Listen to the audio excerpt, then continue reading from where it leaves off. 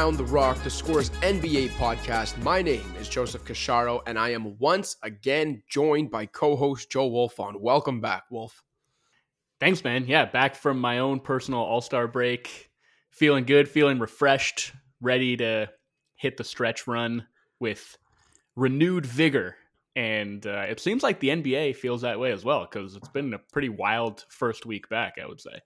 Yeah, some pretty crazy games, stories, developments that we can talk about. We can almost play catch up on the couple weeks you were away, and also on some stuff that's happened this week since even I last podcasted with Jeff Schultz. So let's just get right into it. You want to start with any observations at all that you or we may have had from Kevin Durant's Suns debut, despite the fact they were playing one of the worst basketball teams of all time, the LaMelo-less Hornets? Yeah, I can't really think of a worse scenario, just in terms of like judging it and having stuff to talk about, than him making his debut against that Hornets team without LaMelo, playing on a minutes restriction. Like, I just don't think there's anything really to take away from that game, except for the fact, and this is just like something that we could have intuited and is not surprising at all, but it looks like a hand in glove fit, right? Like, I think that is kind of the book on KD, is like, you could put him on any team in the league and it would be a hand in glove fit, right? Like, he doesn't take anything off the table. He doesn't really step on anybody's toes. Like, you can use him in any number of ways. Like, he can be the ball handler in pick and roll. He can be the screener in pick and roll. He can spot up. You can run him off of curls and pin downs. There just aren't really many or any holes in his offensive game, and like, he doesn't really force other players around him to adjust to him, right? He kind of just makes everybody's lives easier, and he can play off of other stars, or like, if you want to stagger minutes and run him out there with bench groups and have him be the point forward, he can do that too. So, I thought all of that was there and easy to see, but again, they were playing a not serious opponent that they didn't take particularly seriously. They ran, an all bench group for the last like 5-6 minutes of that third quarter. And I don't think there was a ton to learn. We'll obviously learn more in the coming games. I think their next game is against Chicago, right? So still not the stiffest test in the world, but certainly a much stiffer one, a much more serious contest than the one that they just played. And we'll start to figure out what their substitution patterns, I guess, are actually going to look like when the games start to have greater and greater stakes. Like, for that one, I don't know. Did you have anything, like any big picture meaningful takeaways apart from just like, yeah, KD's really good, the Suns are going to be really good? Like, I guess, okay, a couple things you could say. And again, we'll learn more about this in games that are more difficult or that matter more. But like, I guess you could say the couple of things that maybe were red flags in terms of, what the team is going to look like, you could say we're kind of present, like with the shot profile where they only got up 25 threes.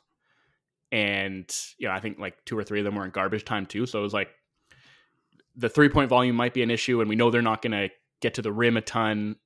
Actually, it had like a decent number of points in the paint in that game, I think, but the majority of them came from floater range. So, yeah, we know CP, Booker, Durant all really like to operate in the mid-range.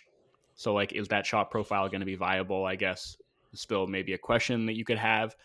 And then the depth, where, yeah, they looked awesome with their starters on the floor, but once they had to start dipping into the bench, it looked a little bit more tenuous. So, maybe those problems go away when KD isn't on a minutes restriction, and then you just have at least 2 of him, Paul, and Booker out there at all times, and you don't worry about it so much. But I guess those are still the 2 things that I'm going to be keeping my eye on. Yeah, I was encouraged by the fact that Durant looked as bouncy and great as he did defensively in his first game back after a knee injury, with multiple knee injuries now on his resume. I obviously knew the defensive player he has become, but I wasn't sure he'd be that, like, literally his first taste of action back on the court after all this time out, again, with a knee injury. And he has not, like, lost a step at all defensively. It's not like, oh man, it's going to take him a couple of weeks to ramp up here. Like, no, he looked great. And I know it was against the LaMelo's Hornets, but a lot of the stuff, like the instinctual stuff, it doesn't matter who the opponent is on the other side. Like, you either have it or you don't. The bounce, and all that, the lateral movement.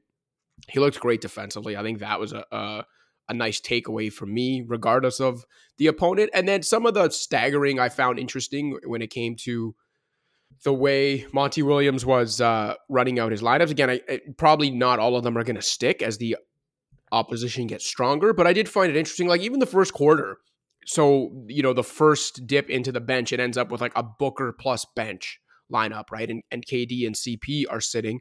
But then the next kind of iteration after that, before he goes back to a starter-heavy lineup, he takes Booker out and then puts KD in, but doesn't put Chris Paul in yet. So they're still riding with like a KD plus bench lineup now. And it still does pretty well because Kevin Durant is still Kevin Durant and they're against the Hornets. And then guys are getting easy looks off of him too. Like, Lee's getting easy looks off him, and the Suns are doing fine. And Chris Paul has sat for like 8 minutes straight. And I think that's like a little, again, it's against the Hornets without LaMelo. It's a thing they probably are doing like in the finals if they're there, but I do think it's a little thing that does add up if, like, over the next couple months leading into the playoffs, if they can find ways, even if it is games against lesser opponents, where the amount of effort required out of Booker and more so Paul, because of like the stage of his career, is lessened. That's a small victory in its own right. Yeah, I don't think we're going to be seeing the campaign Damian Lee, Ish Wainwright, Jock Landale quartet on the floor at the same time in games that really matter. But I guess, the other thing that was interesting in terms of the rotation was Okogie getting the start. Like, is he going to be the fifth starter moving forward? Are they going to kind of rotate and just see what sticks or do it based on the opponent? I'll be interested to see that because I think he finished scoreless in the game. And maybe that just doesn't matter. Like, maybe there is enough offense around him that he can be basically an offensive zero, and it's okay. And what he gives them defensively is the most important thing. That has always been Josh Okogie's path to significant playing time, is just having a strong enough offensive infrastructure around him that what he's giving, or what he's not giving, I guess, on offense, just isn't as big of an issue because he is a wonderful defender. And that starting lineup with him in it is going to be able to really, really defend. Whether that remains viable against higher and higher level competition is something that I'm still interested to see. And whether he remains that fifth starter will be something I'm going to keep watching. I would imagine that they're kind of going to cycle it out, like with different guys. I mean, Torrey Craig will probably get a look. Maybe TJ Warren will get a look. Heck, maybe Damian Lee will get a look. I guess they're pretty small in that alignment with Paul, Lee, and Booker, but like that might be their best offensive group. Yeah. There was an interesting moment, I thought, with Okogie and KD in the second half, I thought, where KD was like above the break and Okogie's kind of in the corner with the ball.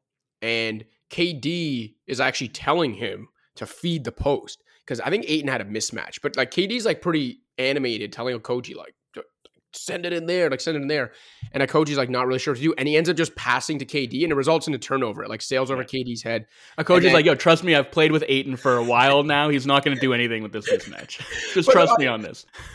Yeah, I did think it was interesting though, and kind of just a cool moment too, because like KD pulled him aside and seemed to be explaining to him what he wanted, and I don't know if KD was saying feed Ayton as in like he's got the mismatch, like he'll go score, or it could have just been like get the ball into the post, like we can like kind of run some other stuff around that as opposed to just like standing around and saying, hey, where's Kevin Durant, like I gotta pass to him, or where's Devin Booker.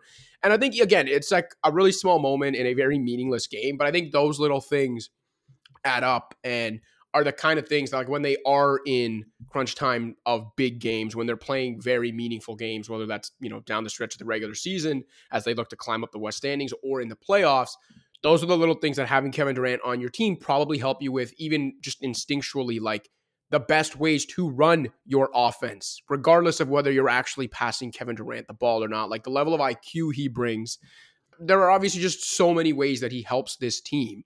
Yeah. But that also might be DeAndre Ayton is actually the good right decision or not is a topic for another day. But I like the moment. I like that moment in general. Yeah, jokes aside though, that might be an indication also of why, you know, it might not be viable to have Josh Okogie on the floor in high leverage moments. No, seriously, because that's, you know, something that he's struggled with is like, you know, offensive decision making, knowing how to use the space that opposing teams are giving him, like that might become an issue. Like if he catches the ball and is sort of panicking or doesn't know what to do with it in, you know, crunch time of an important game, then yeah, that might be why he ultimately can't remain a significant part of the rotation as good as he is defensively. So, so we managed to wring some stuff out of that game against the Hornets, but I think we'll have a lot more to talk about in the games coming up on Phoenix's slate. I did actually want to talk. I mean, I thought the episode you did with Jeff Schultz was great, just breaking down the whole Hawks situation. And since then, they hired Quinn Snyder. So unfortunately, you didn't get to talk to him about that. But I think that is a really interesting hire. I mean, on the surface, a great hire, like probably the best coach available that they could have brought in. And just apart from, you know, the raw kind of X's and O's and the pedigree that Snyder brings, I think it's among the more interesting stylistic fits and potentially, you know, stylistic clashes between a coach and a team or a coach and a star player that I could think of. And I am endlessly fascinated to see how it goes. And I don't know how much we're going to learn this season. Like, it's already so deep into the year. I don't know how much a new coach can just sort of come in and install and how much can really be overhauled at this late stage. I think it's enough time for Quinn Snyder to learn that maybe he should have waited for another job. I mean, I don't know. Like, I get that the Hawks situation is kind of fraught. This season's been disappointing. I'm being dramatic. And there are some interpersonal dynamics that haven't been great there for the last couple of years. But hard to pass up the opportunity to coach a player as talented as Trae Young. And it's like the old adage, like, I can fix him. You know, that's the tantalizing lure of just being able to take somebody so gifted, but so flawed in certain ways and maybe being able to help them reach their full potential. I think it's interesting, but I feel like next year is when, like, that'll be the big proving ground, I guess, to me. And the Quinn Snyder era did tip off with a home loss to the Porzingis-less Wizards. Yeah, with just terrible crunch time execution. You know, like the Hawks were leading for basically that entire game, and they just let go of the rope toward the end. And that's like a great example of, you know, I don't think this is the style of basketball that Quinn Snyder necessarily wants to coach. You know, it didn't look a whole lot different than the Hawks basketball that we watched for this entire season, or really the last few years, where it's a whole lot of Trae Young on the ball, and he's not doing very much of anything off the ball. And it's really devolving into, you know, the my turn, your turn thing with him and DeJounte Murray. And, you know, there are, like, I guess a couple of sets that you could point to where it's like, okay, like, I see what's going on here. I actually thought, like, I kind of like Saddiq Bey for them. So do I. I like that even at the deadline. I thought that was like a really good buy low piece on a, you know, decent high, not high up, but like solid upside 3-and-D young player that a team like Atlanta probably isn't able to acquire any other way than like a buy low trade, just because of the way their own cap situation and asset stuff is. I just like him as a guy who makes quick decisions, which is something they really need from their role players. And, you know, if they are going to inject more of the kind of Quinn Snyder, like, advantage basketball type of stuff, then his ability to make quick decisions, and, like, they're not always the objectively correct decisions, I guess, but, like, just that he is decisive, I feel like is important. And I'm curious to see how that builds and grows and how much compromise there is on either side, because we saw Quinn Snyder make compromises in terms of his offense when Donovan Mitchell kind of became that dude. Snyder really did reorient his offense around just basically running, like, spread pick and roll and letting Mitchell cook with as much space as possible. Like, it wasn't really a ton of the zippy off-ball stuff with, like, a lot of decoy action and fluff and things like that. And, like, they were still able to basically put teams in the blender because, you know, between Mitchell's gravity as a scorer, as a pull-up threat, as a driver, obviously Gobert's roll gravity, like, they were still able to put defenses in rotation. And once they did, the ball really did get whipping around. if he can just bring that to this Hawks team, where there's just a little bit more playing outside the play, as Steve Jones Jr. likes to say, right? Where, it's not just about running that initial action and seeing what you get out of it. It's like being ready to flow out of that initial action into improvisational stuff as a possession goes on. And that's really what I think this Hawks team has been so poor at this season. And it doesn't have to be all this super complex offensive stuff. It can be like simple actions to start that just flow into better rhythm.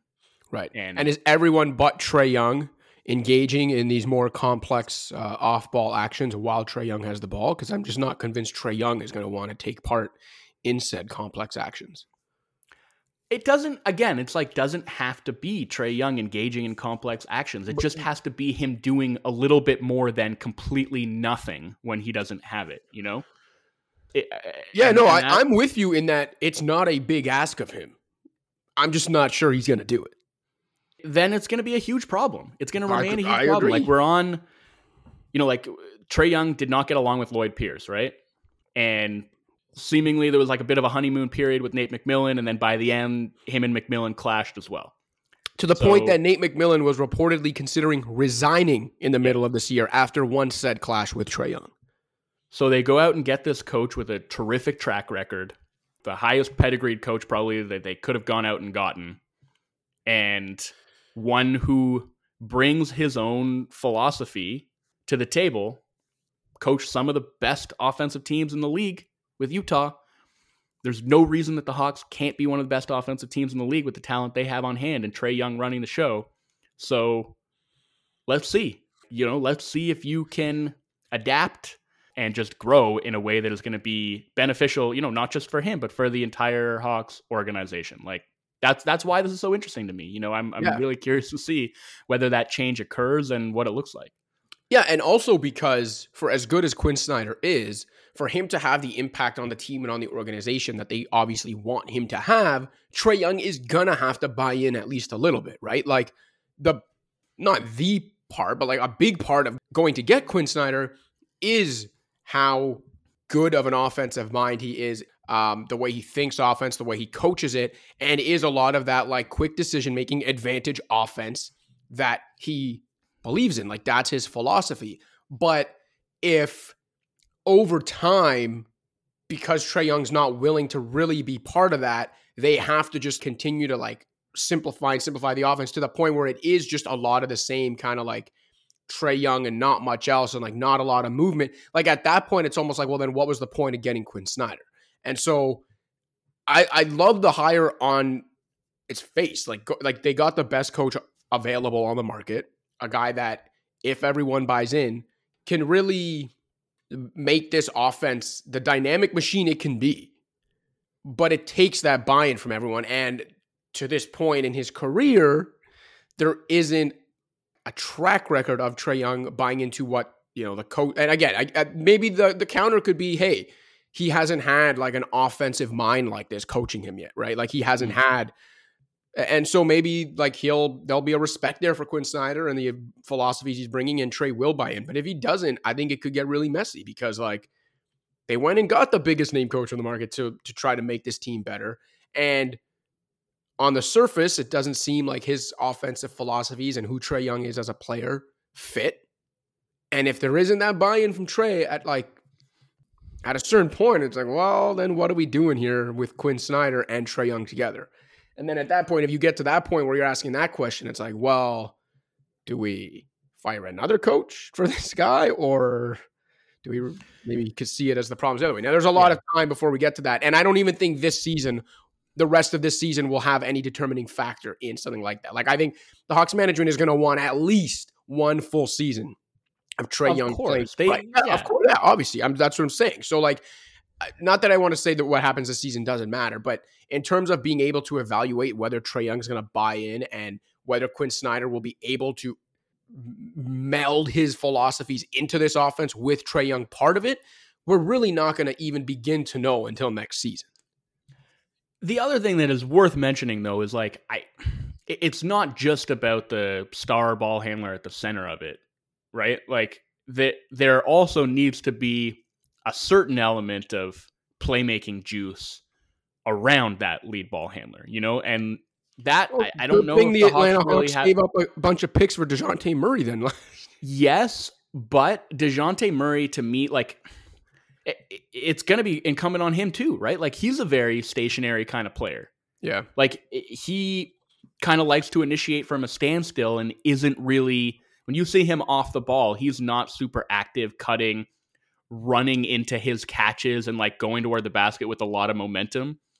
Like, he likes to do it from this stationary position as well. So that's part of it.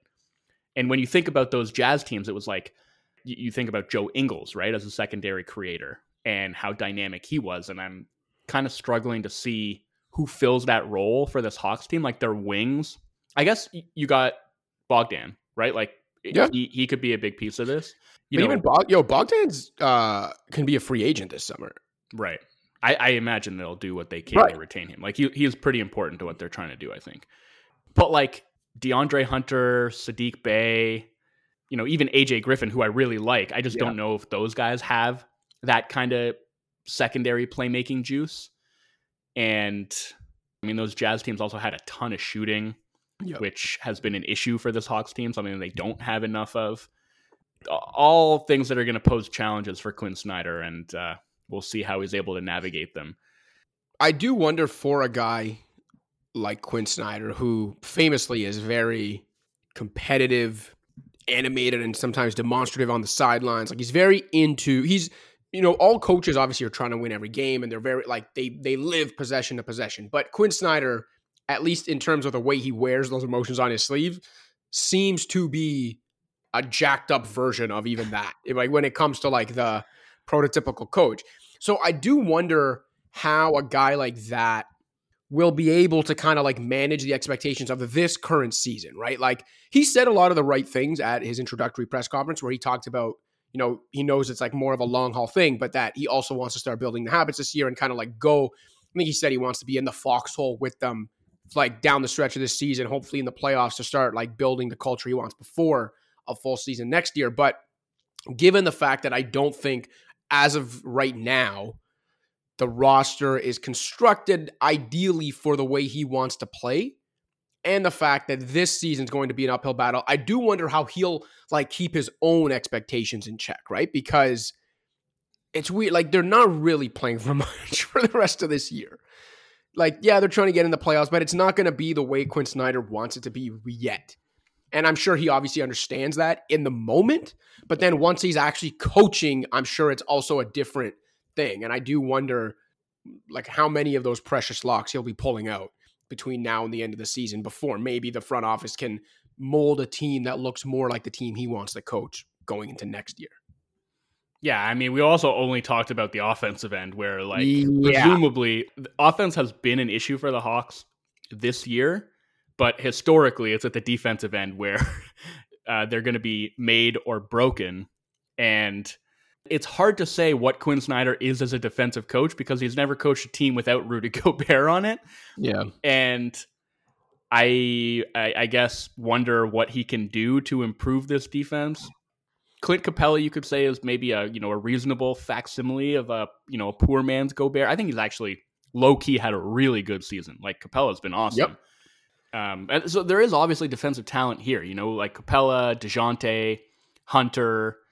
Bey has not been a good defender in his career so far, but like he seemingly has the physical tools to be at least adequate. Okongwu, like there are some pieces that he can maybe mix and match and some ways that he can figure out how to get this team defending at a high level, but that is going to be just as much a factor or more of a factor in how this thing works out than what happens at the offensive end. And I will repeat again for like the 100th time that as much as it doesn't like seem like it when you're watching them, the Hawks, two biggest minute lineups with Trey, DeJounte, DeAndre Hunter, John Collins, and either of Clint Capella or Onyeka Okongwu not only have good numbers overall, like in terms of their net rating and the way they perform against opponents, but elite defensive numbers as well. So maybe there is something there that just, in terms of the way the lineups roll out and the way the roster gets built over the next year or so, Quinn Snyder can unlock, and there is a two-way machine in here. Hawks fans certainly hope so. Real quick before we get to some bigger stories around the league we want to bounce around to. When we talked about KD, we did mention the LaMelo-less Hornets. He's now done for the season with another ankle injury. This one, a fracture. Between the ankle issues this year, and I think it was a wrist injury his rookie year, he will have missed 75 games over 3 seasons by the time this year is done. Concern there or not really? No, I don't think so right now. Like, it feels like, I don't know, they've been kind of freak injuries, right? Like, I don't know if there's a pattern you can point to and be like, oh, he's injury prone. And, in the same way that you can with Zion, which is a conversation for another day because I don't want to depressing myself conversation right now. But it's not that kind of pattern where you're like, oh, this is something that could continue to be an issue and maybe it's just never going to happen. Like, I'm not there with LaMelo. I think it's a kind of a shame because he had started to play some really good basketball and the Hornets had started to look pretty frisky. They had won 5 in a row. But for their purposes, big picture, losing games the rest of the way, losing as many games as possible the rest of the way can only be a good thing. Like, that's the reality of the NBA as it currently exists. Like, they have every incentive to lose and not to win. So provided that this isn't something that bleeds into next year, which I don't know, an ankle fracture, I guess it might. Like, what's the timeline on that kind of recovery? I mean, not sure. I would imagine that he's supposed to be ready for the start of the season, but I can't say that for certain. Because that's 7.5 months from now, right? Like, you'd think that he'd be recovered and ready to start next season. So in that case, it's not really that bad a thing. Like, I don't know that there is a team that needs lottery luck this year more than the Hornets do. Like, them or the Pistons, I guess, both of those teams. But the Pistons, at least in their franchise history, have had good things happen to them. The Hornets pretty much never have. And LaMelo is really like the best thing to happen to them in God knows how long. So if they can pair him with another generational talent in this year's draft, then they'll finally have something to build with and get really excited about. And honestly, LaMelo just being out the rest of the way is going to help them in that cause. So, apart from that, I don't really have a whole lot to say. The Hornets are, I watched them a decent amount early in the season, but like since the new year, I'll say they're probably the team that I've watched the least. Yeah. The only thing you've really missed is Mark Williams has looked pretty good in Mason Plumlee's wake.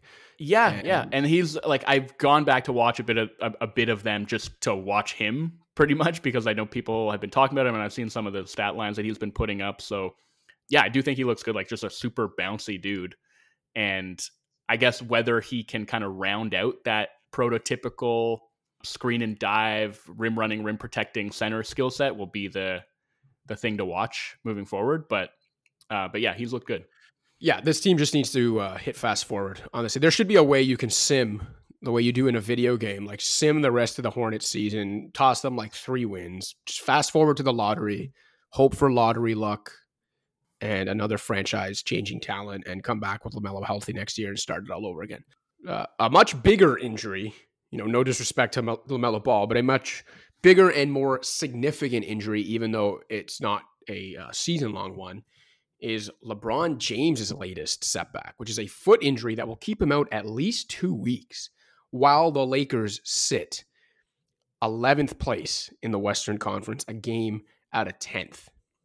Now, they've managed to still kind of hold things together here. They just won against the SGA-less Thunder last night without LeBron or AD, in large part because of the solid deadline work that this Rob Pelinka-led front office actually got done. Now, I think a lot of us would argue it was most likely too little too late, and that there's not enough runway here left, especially with the injury concerns with LeBron, the fact that AD doesn't seem like he's going to be playing back-to-backs for them to really do what they need to do.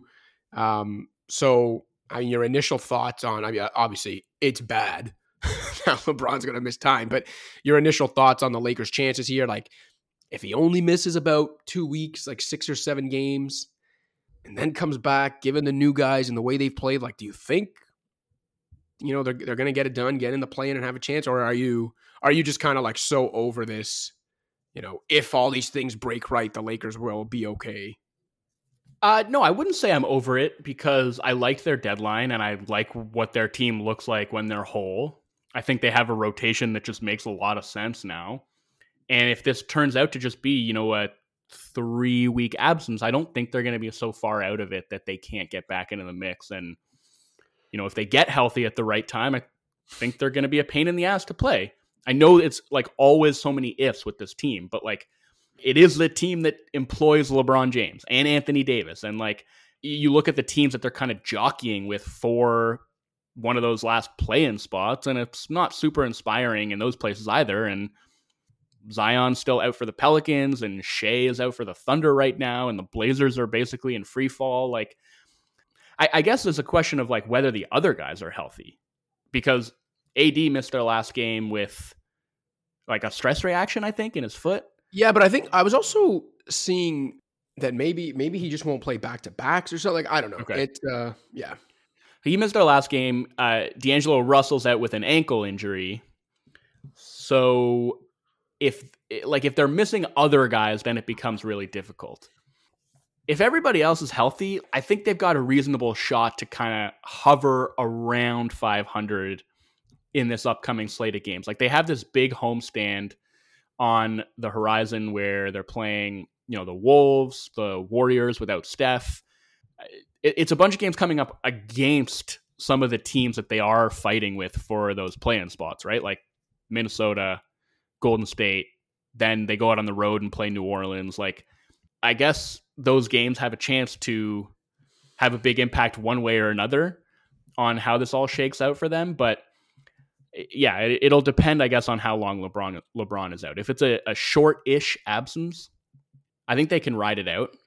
And I hope they do. Like, I want to see them in the play-in. Like, I want to see if they can kind of bust through into the playoffs and, provide a real challenge for somebody in the first round, because I do sort of like the team that they've put together. I like watching that Mavs game where unfortunately LeBron did get hurt and he finished the game. Kudos to him for playing through what I imagine was some serious pain to finish that game and that amazing comeback.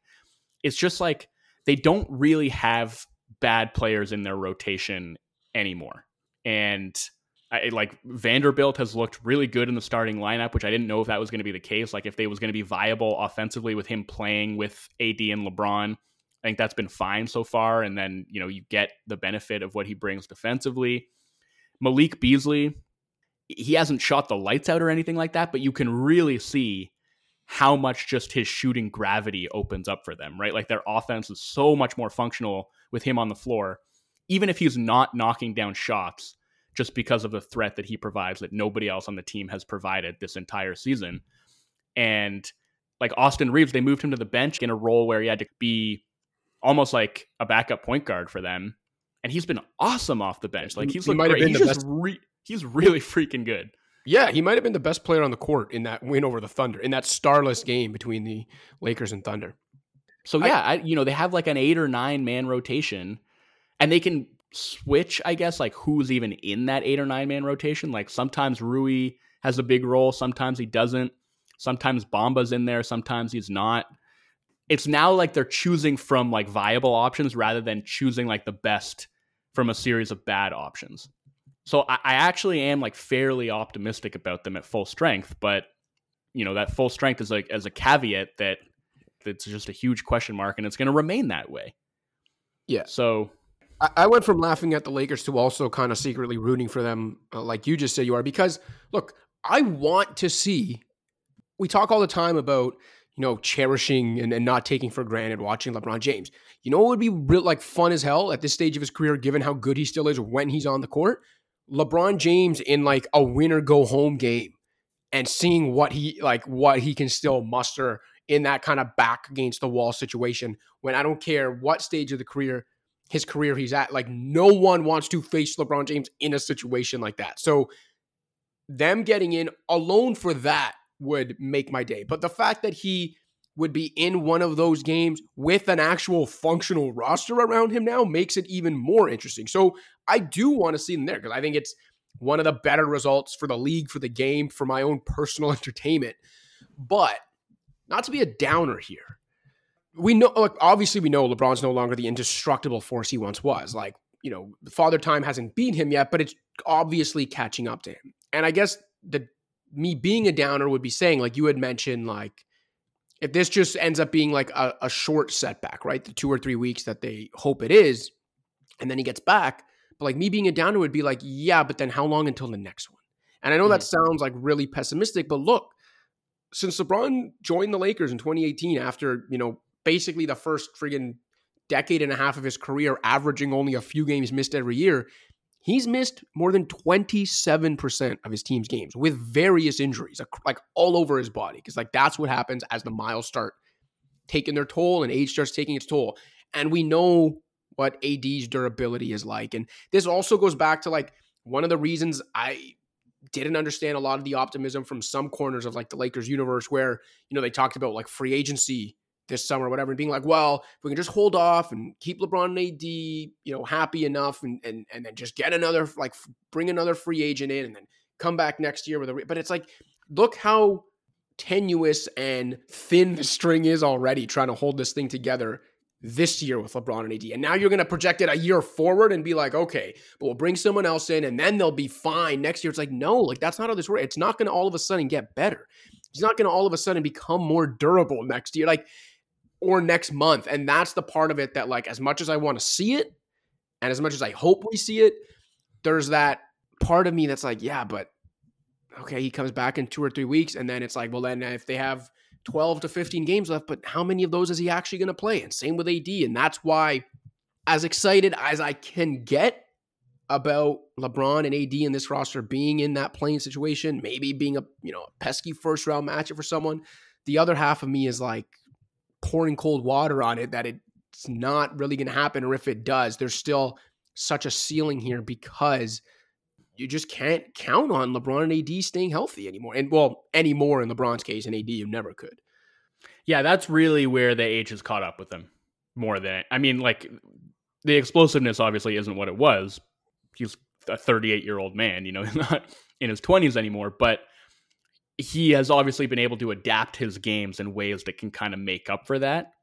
Whereas with the availability stuff and just like the nicks and bruises that he's picking up and the, maybe a tweak costs him 2 or 3 weeks rather than 1 week, the way that it would have in the past, or like, 1 quarter, like exactly. Yeah. So that's where we're seeing it more than anything. Like I remember writing about this early last season. Yeah, I remember you. And at the time, it was his 4th season with the Lakers. And at that time, he'd already missed more games in that 4-year span than he had missed in like his 14-year career before he signed with the Lakers. Like that's how much it's changed. So you're 100% right to be worried about that. And that's why when we do talk about the Lakers and like the heights that they could potentially reach, it sounds a bit fanciful because this hoped for full strength version of the team might just never exist. For more than like a week at a time. Yeah. And maybe that week just happens to be like the week where we see like the play-in round and like the first round of the playoffs, But you just sort of have to bank on a lot of things going right. All right, why don't we take the break, come back, talk Bucks, Blazers, maybe a couple other things. What's up, Pound the Rock listeners? Just a friendly reminder to rate, review, and subscribe to the show on iTunes, SoundCloud, Stitcher, Spotify, or wherever else you get your podcasts. You can also check out the Score's Fantasy Football podcast with Justin Boone. And in case you haven't already, download the Score app, available on iPhone and Android. That's where you can find all of our feature content, as well as live scores, updates, and breaking news. And don't forget to check out the Score's YouTube page for an informative yet lighthearted dive into the sports world's trending topics. Now back to the show. I've got 2 options for you here. We're going to talk about both of them. It's just a matter of how you want to start.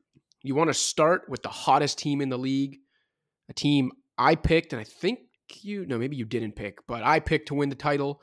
I did as well. Oh, there you go. The team we both picked to win the title back in October. Yeah. But I will say when you asked me a few weeks back, because we were talking about them and the Nuggets in the same episode, and you asked if they met in the finals, who would I pick? And I had changed my pick at that time to Denver. So, all right. Well, you get half credit anyway. We did both pick them to win the title at the beginning of the year. They are the hottest team in basketball. They have won 16 in a row. They have the player that I think we would both agree, on balance is the best player in the world right now, the Milwaukee Bucks. On the other hand, we could talk about perhaps the most depressing team and franchise in the league right now, or one of them. I still think the Bulls are more depressing, but the Portland Trailblazers, who have certainly not won 16 games in a row, are certainly not anyone's pick to win the title if they make the playoffs at all, or even the play-in, which right now they are not in position to do.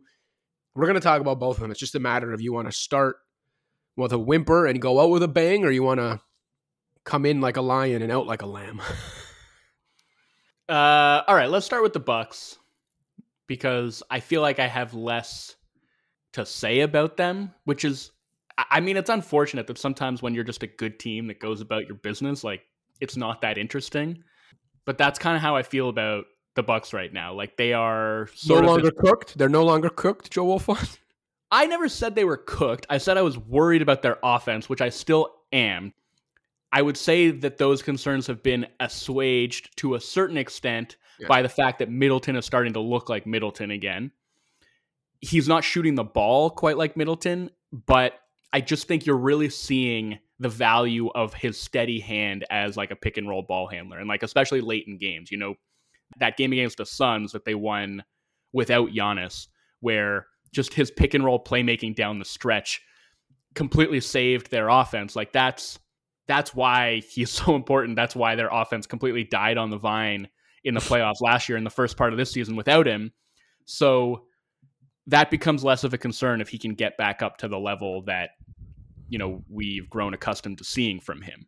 Again, that shooting is going to have to come around eventually, but if he's fine, then the Bucks will be fine. And we're just seeing, obviously, between their dominant defense and what they get from Giannis at both ends. And, you know, Holiday, I think, has really come around offensively. He had kind of a slow start to the season at that end of the floor, but they're rolling, man. And they, once again, if they ever lost that status, probably reestablished themselves as the favorites in the East, right? Yeah, and I don't disagree with you that, like, some of the offensive concerns are still there. Like, I don't think this is by any means a flawless offensive team, but I just think they have, between having probably the best player in the world and having just enough offensively, between him and, you know, Middleton back now, even if he's not at his best, and Drew, even at this stage of his career and not really being an offensively, like an offense first guard, has been pretty remarkable on a lot of nights offensively, and like has summoned more from himself than I thought was capable from him at this stage of his career. They've got Crowders look good too. Crowders look good, yeah, exactly. Since they picked him up, they just have, I think, enough where in the grind of the playoffs, given how insanely good their defense is, I think those offensive concerns aren't going to come close to derailing them. And so, yeah, like I never really came close to knocking them off the perch. Like, there's been times of the season I was more concerned about them, obviously, than I am right now. But at no point have I really thought like, oh, they can't get it done anymore as presently constructed. Like, they very much still can. They're showing it now. I think they'll show it again in the playoffs come the spring. Like, I don't know. Do you, other than Boston, oh, I guess Philly because of the size and stuff. And I know we're not going to get into this now. We have plenty of time to talk about it, but I don't know. Like, there's just not as good as the East is, and there's not a team in there where I really think like, oh, this is going to be trouble for Milwaukee. I just think they're the team that's trouble for everyone else. That defense is too damn good, man. No, it's not going to be easy for them to go. No, it's not going to be easy.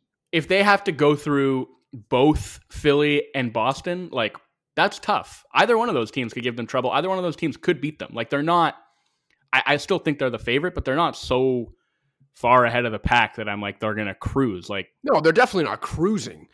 There are landmines, man. Like, the half-court offense has been an issue for a while, so there's nothing new.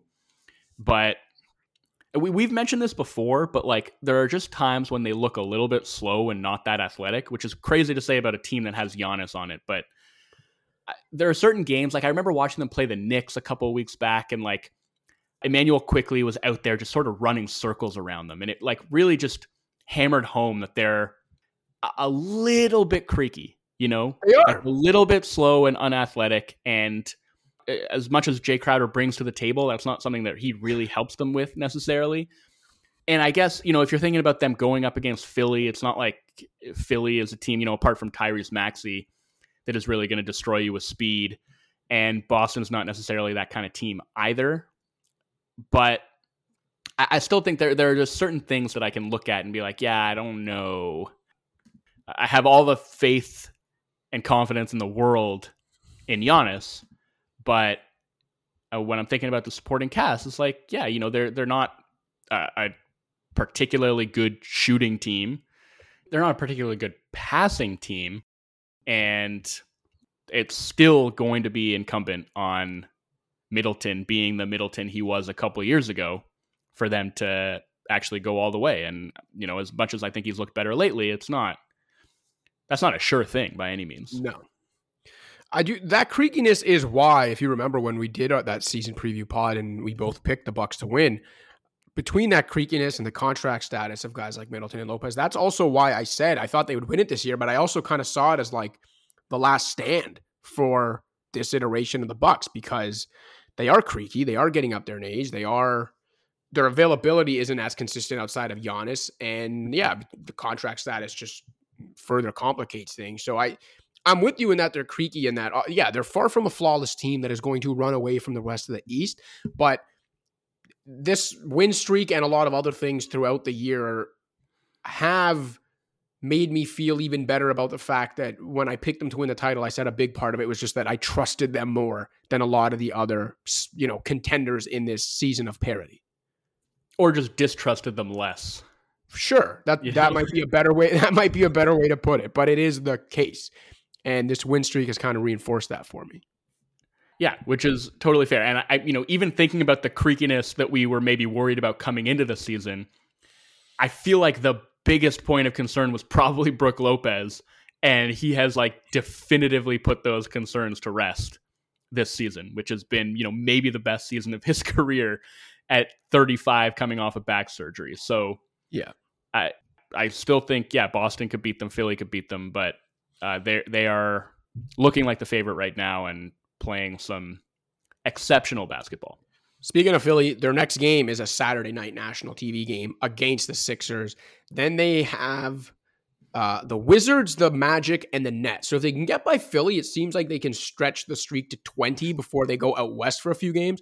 But we've also come to learn, over the years in so many of these streaks that a lot of times the slip up happens in one of the games that you assumed was, an easy check. If you go back to even the Warriors losing that first game to the Bucks, a pre-contender version of the Bucks. So it wouldn't even surprise me if they get it done against Philly and then actually slip up in one of those games against the Nets, Magic, whoever. But either way, those are the next 4 to try to get it to 20, and then they go out west. And I think they play the Warriors and the Suns as part of a short west trip. So it's going to get difficult. It's for them to really stretch this streak, but even getting to 16 is quite remarkable given how many times we've talked about this season of parity, how balanced it is for one of the contenders that are far from flawless to rip off 16 straight this season is super, super impressive. No doubt. All right. On the other end of the spectrum, the Portland Trailblazers. I know you have a lot to say. You have written about them as well. Is that feature up already on the Score app, or is it going up tomorrow, or what's? It'll be up by the time this gets posted. So okay. Well, you can listen to us speak depressingly about the Blazers, and then you can read Joe Wolfon's depressing feature about the Blazers. The good news is that Damian Lillard is friggin' awesome, and he's a treat to watch. He is a joy to watch. But at the same time, as we were talking off air yesterday, and I mentioned, if someone had told me, given the way that the Blazers had, I thought done a good job somewhat retooling this roster around Dame this offseason on both ends. I thought they had raised their defensive ceiling a bit, the way they started the season. If someone had told me that Dame would average 32 points on 65% true shooting, that he would be enjoying the third most efficient 30-point season of all time after only 2 Steph Curry seasons, that he has played in about 80% of the Blazers games this season, again, after the moves they made to, I thought, better build around him on both ends, I would say, oh man, they're probably a playoffs proper team and maybe pushing for more than that. Like they might have a chance to do some sort of damage this season. Instead, they're 29-33. They're in 12th place in the West. They're a game and a half out of 10th place. They're only 3 back of 6th, but they've got 6 teams to leapfrog. It's not as simple as it sounds. They're still winning Dame's minutes pretty handily. I think they're +3 per 100 possessions when he's on the court, but they're also a game under 500 in general when he plays. They're probably worse after the deadline than they were going into it. Jeremy Grant can be a free agent this summer. Talk to me, Wolf, on what are you seeing from this Blazers team? Why have they? I know, in fairness, you weren't high on them to begin with. Like you clearly look right in our Kings Blazers debate from earlier this year by a long shot. But I also think, and maybe I shouldn't put words in your mouth, I don't know, but I do think that, again, if someone had told you the same things I was just reading, when it comes to like the season Dame would have and the moves they made in the offseason, I feel like you would have envisioned them being better than this. Yeah, probably a little better. I mean, the reality is Dame is having one of the best offensive seasons ever. So it's not just like, he's doing typical Dame things. I mean, he is doing typical Dame things, but he's doing all of them better than he's ever done them before. And you mentioned the stat about, him having the third most efficient 30-plus point season of all time. He was one of only 3 players. You mentioned the 2 Steph seasons, also Adrian Dantley, who, shout out to Adrian Dantley, because in doing that research, I went down a bit of an Adrian Dantley rabbit hole, and what an underrated scorer he was. This guy was doing 30-plus points on over 60% true shooting 5 years in a row in the 80s. Anyway, those 2 guys and Dame, the only guys who have ever averaged over 30 on over 65% true shooting. I wonder if in the 80s, when he was doing that, if there were like guys who played in the 60s calling him like a free throw merchant and ripping him. Because anyway, all right, continue. Almost certainly. But yeah, you just look at some of the number. I mean, he's shooting 59% from 2-point range. If you look at his driving stats, which Dame's driving game has always been an underrated part of his game. Like, everybody marvels at the pull-up 3-point shooting and his range, but like, really, like, his driving game has been just as much a driver of his offensive success, and it's never been nearly as good as it's been this season. Like, in terms of like the number of times per game that he's driving to the rim and the efficiency with which he's finishing those drives, his numbers are basically identical to Zion Williamson as a driver. Obviously he has the benefit of like, the threat of that pull-up jumper, which he's gotten so good at weaponizing. Those little hesitation dribbles that just like freeze backpedaling big men and allow him to zoom past them to the rim, and the extent to which like defenders can't give him any daylight, because any sliver of space, he can pull up from anywhere and knock down threes, and like they have to press up and he can drive past them. So even though he isn't the most explosive guard in the world, like he can still blow by guys really easily because they can't give him any kind of buffer. He's just gotten so good at using his body and his length with those full extension finishes. Like during that 71-point game against Houston, like one of his buckets was this driving Statue of Liberty dunk over Jabari Smith. And like, he rarely does that, but he just glides to the rim so effortlessly. And it's just like any play type you look at it. I mean, in terms of pick and roll ball handling, it's only Steph among high volume pick and roll ball handlers that's been better than him this season. In terms of isolation scoring, it's only Kyrie that's been better than him this season. You want to look at off ball screens, like handoff actions, any guard centric play type, he's been absolutely elite. And I think, his playmaking has been really sharp as well. And his ability to weaponize the defensive attention he gets has gotten better and better. So he is operating at like a very high frequency offensively. And yet this Blazers team stinks. And I look at what they've done over the last couple of years, where there's been such a clear focus on trying to insulate him and like his various backcourt partners, first CJ and now Simons, with a defensive infrastructure. They shelled out a couple of first round picks to bring in Covington. They traded another one to bring in Larry Nance and Derrick Jones Jr. They brought in Josh Hart. They brought in Jeremy Grant. They signed Gary Payton II. Like, now they've got Matisse Thybulle. They're trying. Like, it's not for lack of trying that this defense remains so putrid, but nothing that they've done has really worked. And we can get into some of the reasons why, but part of my impetus for wanting to write about them was like, okay, we saw like at the height of the Lillard McCollum era, 2017-18 and then 2018-19, which was the year they made the conference finals. In 17-18, they were 6th in defense with those two guys starting together. The year after that, they fell back, but they were still 16th. And again, made the conference finals. And that was with Nurkic injured and Enes Kanter starting at center. So I'm just like thinking like, okay, so they've made it work before. How did they make it work? And why can't they make it work now? And I guess I have a few kind of notions or theories, but I wonder what you think about sort of what's going wrong with their defense or maybe the team as a whole. Well, I think that the fact that you had to say the way they've tried to insulate the backcourt defensively between Dame and his backcourt partner, first CJ McCollum, now Anthony Simons, is the reason. Like, that is the problem there. We're not just talking about a team that's trying to build around this offense first defensive sieve at the point of attack in Dame, who's this, like, one of the greatest offensive players of his generation. We're talking about a team having to try to build around that guy who is always beside another defensive sieve in the backcourt. Like, I just think that is asking too much of a team, no matter what you put around them, when you've got two terrible, not like, no, they're like passable defensively, they're just not good. No, terrible. I'm sorry. Terrible defenders at the point of attack in the backcourt. You are asking too much from the rest of your defense.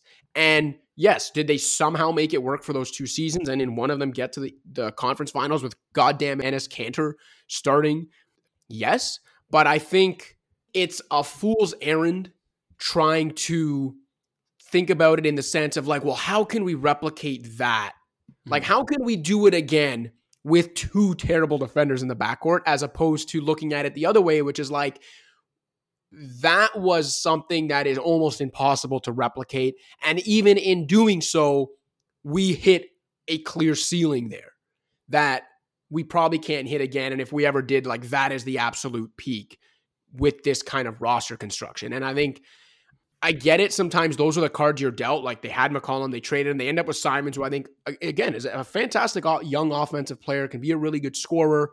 And I understand why you retain that asset and pay him. And I don't even think his deal's that bad. It's not like I think, oh, they should have got rid of these guys. It's just at some point you have to find a way out of that. And whether that means that they should have found a way to turn McCollum into more defense first pieces, like, I don't know. But there had to have been another path here, because I think it was a mistake to look at those 2 years and be like, how can we do that again with the same formula of having 2 terrible defenders in the backcourt, as opposed to like, that's the best we can do with this recipe. How do we better surround Dame?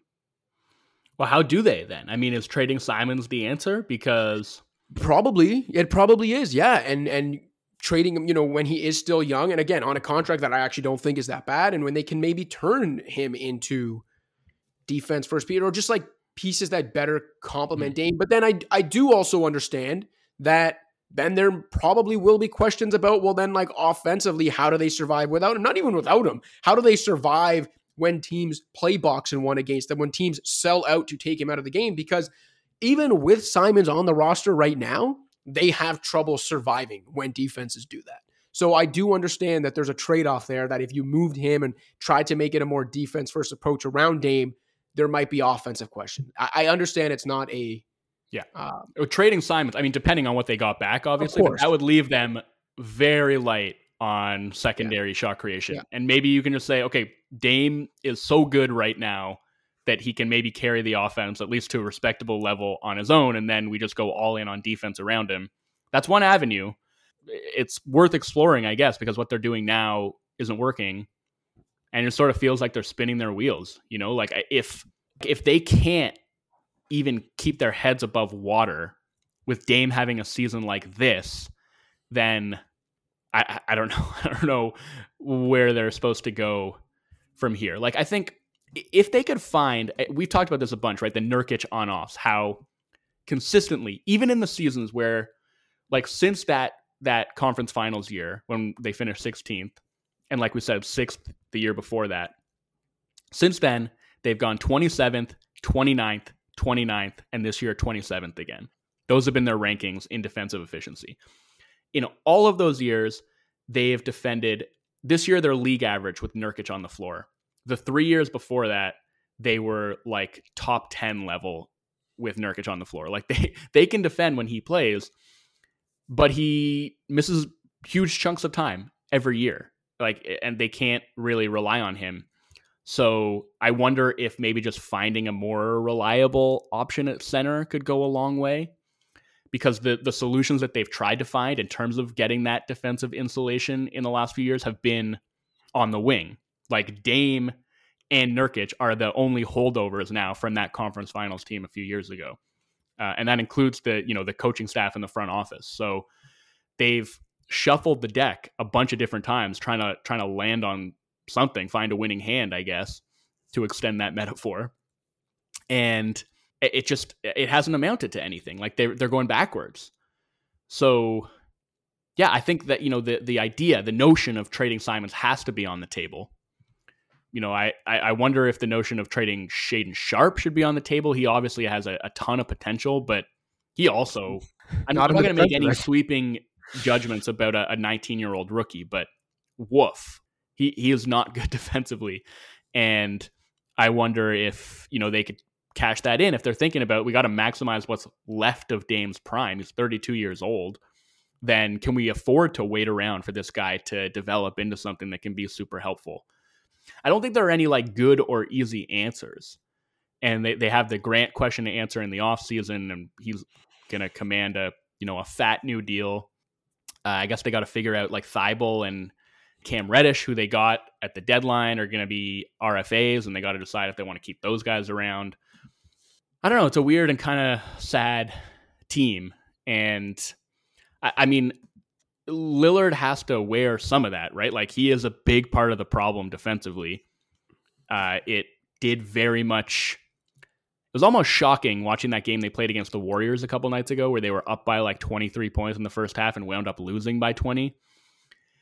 The Warriors just hunted him like relentlessly that entire game. And that is very much not the Warriors' typical MO. They're like almost philosophically opposed to mismatch hunting.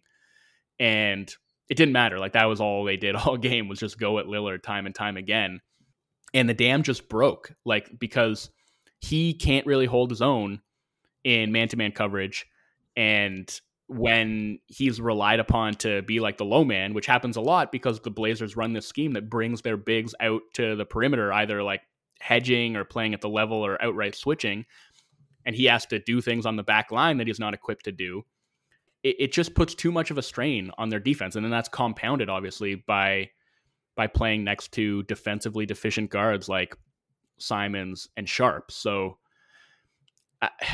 I guess there are probably some ways, some avenues that they can take to change the makeup, but whether the consequences of doing that kind of outweigh the benefits, and whether they just ultimately wind up back in the same place, still spinning their wheels, is like, that feels like very much a possibility as well. I just don't see very many obvious or easy answers. They're most likely to end up in the lottery this year. They owe a lottery protected pick to the Bulls, so they should, assuming they don't go on a run here and make the playoffs, they should keep their pick. They also have a lottery. They'll get the Knicks pick. Exactly. They're going to get the Knicks. So they should end up with 2 first-round picks, one of them in the lottery. And hey, lottery luck being what it was, like, is maybe some stroke of luck hits them and things turn around very quickly for them with, one of those franchise changes at the top of the draft. But that is very unlikely given the odds. And so the way I see it is that I completely understand why teams like the Blazers, with a player and a franchise icon and a star as good as Damian Lillard, don't just give in to like the very easy, pundits view of things, where it's just like, well, you reach the end of your window of contention, you trade your star, you start again, you tank, whatever. Because I do understand that, like, when you're actually in that position as the franchise with that player, one, a lot comes with it, whether you're talking about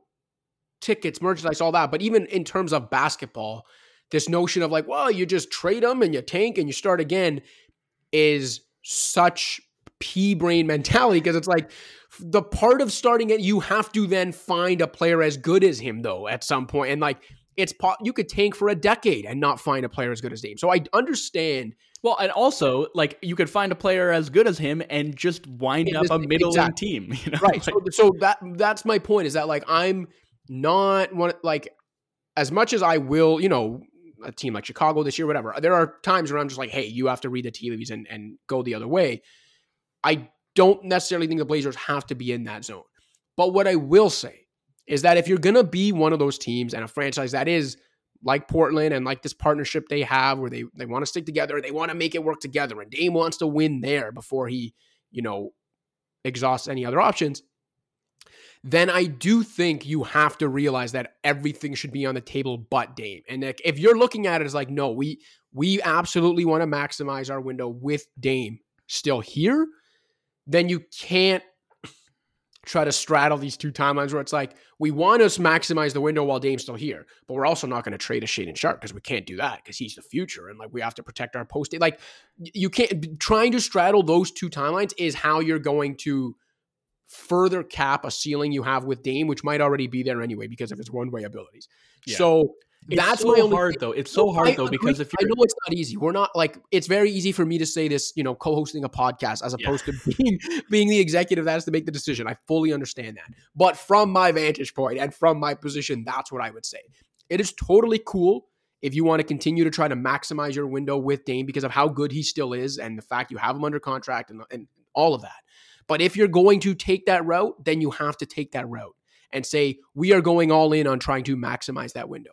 Because if you're going to say, well, we want to maximize the window, but we're not going to go all in to try to do it, and we need to protect our future, well, then maybe you got to think about the other side of it and be like, hey, do we trade Dame while we still can move this contract? I just think they're the classic case right now of not really being committed either way.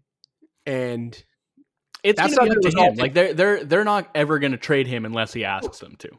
Fine, but then you gotta go the other way, man. Like, unless you just want to be a 39-win team every year. No, I know. That's not maximizing his window either. All that's doing is keeping him here to play somewhat competitive ball, sell tickets, and play meaningful basketball in April and never further than that. I fully agree. I just think it's really difficult thinking about it. Like, I guess try to look at yourself with clear eyes and ask yourself, are we close enough to being like competitive, to being like a legitimate, like quality playoff team?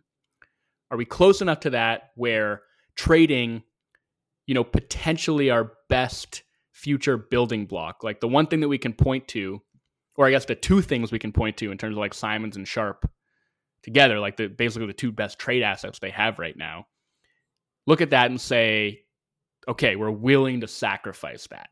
Like, we're willing to sacrifice what we presently have in terms of future equity to try and make this middling team and like, you know, how much better can we make it? Like, these are the questions they have to ask. And I don't know the answer. Like, I'm saying, like, yes, it should be on the table. They should consider it. But that's not necessarily an endorsement that they should do it because it could turn out to be a freaking disaster. Yeah, and that's why yesterday off air, we had such a depressing conversation about them and I even said, like, they're, as crazy as it sounds, like the best thing for the Blazers might be if Dame comes to the conclusion himself, okay, we've reached the end of the road here. I need to find greener pastures. Yeah. Let's find the best trade for myself and for the franchise. And like, it would hurt, don't get me wrong. And I'm not saying it would fix everything, and I'm not saying they'd be able to rebuild better. They might not. But I think if we're talking about like long term, like that's probably the best thing for them is like Dame coming to that conclusion on his own. Yeah, I mean, it would take a certain measure of pressure off. Like, if you're working in that front office and that decision is functionally taken out of your hands, I mean, obviously then you're under pressure to like find the best possible deal for him. And that can be really difficult. If you're trading a superstar of that caliber, you're almost certain to lose the trade, at least in the present day. But it takes a certain measure of pressure off in the sense that, like, okay, like our hands were tied and like then the path becomes clear. Whereas now it's like, I don't know, I would be losing sleep over trying to like pick a road, you know, like it just seems. Good thing you're Joe Wolfon and not Joe Cronin. Yeah, exactly. And Anyway, yeah, that's about all I have on Portland. Yeah, I'm like caught between just being so in awe of Dame and what he's done this season, and like how he just continues to add to his game and build out his offensive skill set year after year after year. Like even in his 11th season in the league, just like still finding layers. But at the same time, it's like, okay, well, and like, what is that amounting to? You know, this team is on a highway to Midville. Yeah, and there's no exit ramp in sight. The Midland Trailblazers is what they should be called. All right, I don't. There was like a couple other things we were saying we might have talked about. One of them was like that crazy Kings Clippers game. Another one is like some of this Jaw stuff. With the Jaw stuff, I'm thinking maybe we just save it for another day when we have more time to give it the nuance. And the Knicks too. We should get to the Knicks maybe on a future episode. Yeah, so maybe we can talk like Knicks and Jaw next week or something. But I think for now we can just do a quick make or miss and wrap this baby up since we're at 80 minutes. You good? Yeah. All right. I'll start by hitting you with mine. My make or miss for you this week. Jason Tatum, currently averaging more than 30 points per game, playing the best two-way ball of his career. With Robert Williams having missed a lot of time this year, Al Horford missing some time at some point, Marcus Smart missing time.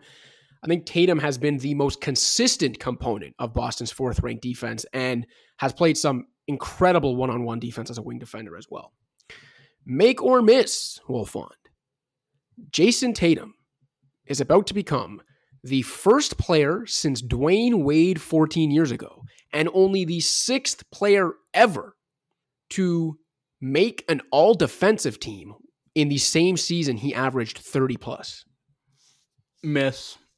Really good defender. He's not going to make all defense. I don't think he deserves to. I guess with all defense, it's always a bit of a popularity contest, I guess. Like there are defenders who get by on reputation and cachet. And again, I'm not saying it would be like the reputation of him being a really good defender is unearned.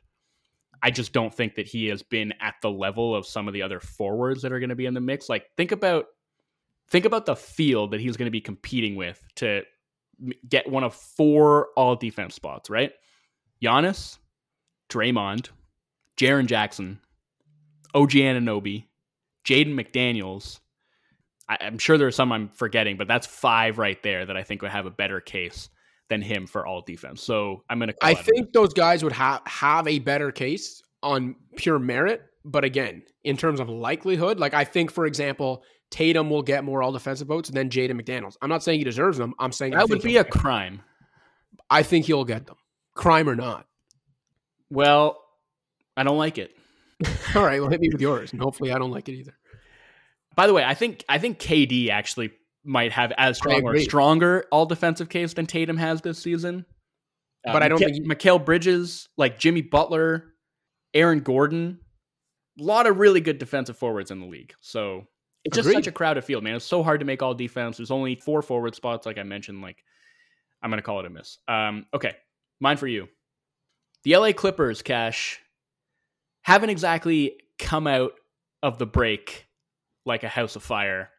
Their deadline additions have looked we can talk about Russ also on a future episode. I got some thoughts on the Russ addition, but Eric Gordon has looked awful. Bones Highland is getting DNPs already.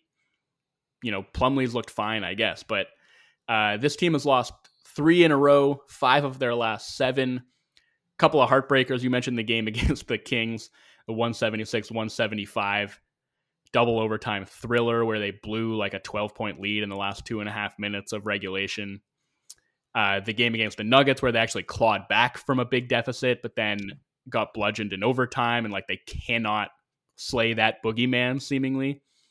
And then they lose at home to Minnesota, just another weird loss in a season full of weird losses. So my make or miss for you, Cash, goes like this. In a Western Conference and frankly an NBA this season that is just full of underwhelming and middling teams and fraudulent teams, potentially, the Clippers are the biggest frauds of all. You know what? Let's call it a make. Love it. Feels good to go all in, to go fraud in, to end the first episode with the both of us on the mic in weeks. This team of Tin Men is is going nowhere fast. Look, it's we talked about in that Lakers segment earlier how there's all these ifs, and it's like, well, if they're on the court, and LeBron's 38 and AD's always been injury prone. Like with Kawhi and PG, it shouldn't be that way because they're younger and seemingly healthy. It's more so about, I guess, like load management and all that. But regardless of why, it's the same story with them than it is with the Lakers, just on a different scale, where it's like, yeah, all these ifs, sure, and like if this and if they're both on the court and this is their net rating when they both play, but like they don't play together enough. And even when they do, they have this weird offensive structure, and I don't really know what they're doing sometimes offensively, and I don't just mean Kawhi and PG. I mean as a team, as a whole.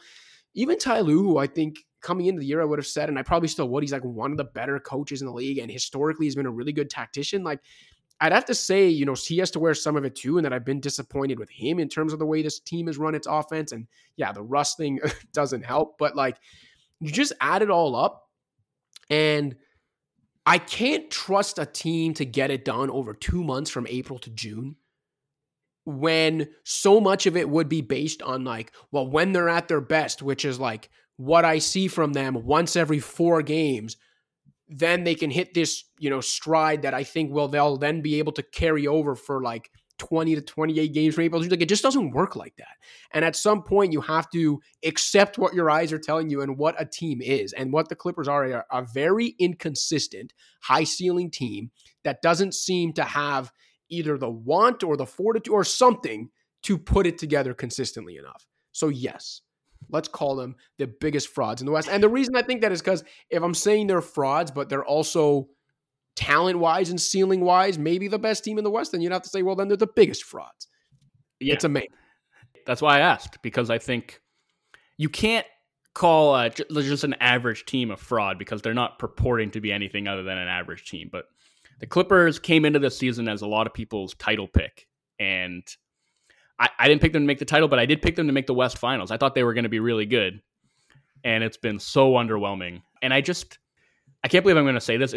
This is bad analysis because I can't back it up with anything, and it's like totally ineffable and unknowable and unprovable. But I just feel like they don't instill fear in anybody anymore, if they ever did. Like, I don't get the sense that teams, like, I think that players and teams obviously still have like a healthy amount of respect for Kawhi, and he's been on an absolute tear over the last 6 weeks or so. But like, I just think it's like, even if the Clippers run out to a big lead, the team they're playing against just like kind of chips away and goes about their business and has confidence that they're going to be able to come back and that things are going to grind down and the Clippers are going to kind of lose the plot, because it happens so often and teams just kind of keep coming at them.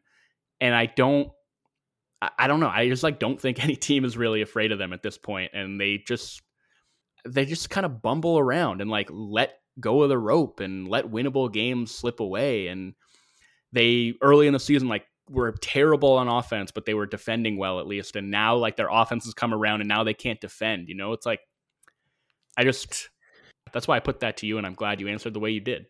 Yeah, because like, how many times has Ty Lue, whether being mic'd up or talking post-game, whatever, literally asked them to play harder? We're not talking about. Have you kept count the way that you do with like who's the best player on the floor? I should have. Maybe that should be my passion project next season. Yeah. But yeah, we're not talking about like a young team who's trying to figure it out and like take the leap to become like a playoff team or something like from the ashes. We're talking about an all-in veteran contender. And Ty Lue has repeatedly had to ask them to play harder. All right. Yeah, that's it. That's all I got. So take us out of here, man. All right. Fan shout out this week goes to Austin Kendall, who reached out on Instagram to let us know that he is a loyal fan who hasn't missed an episode in at least 2 years.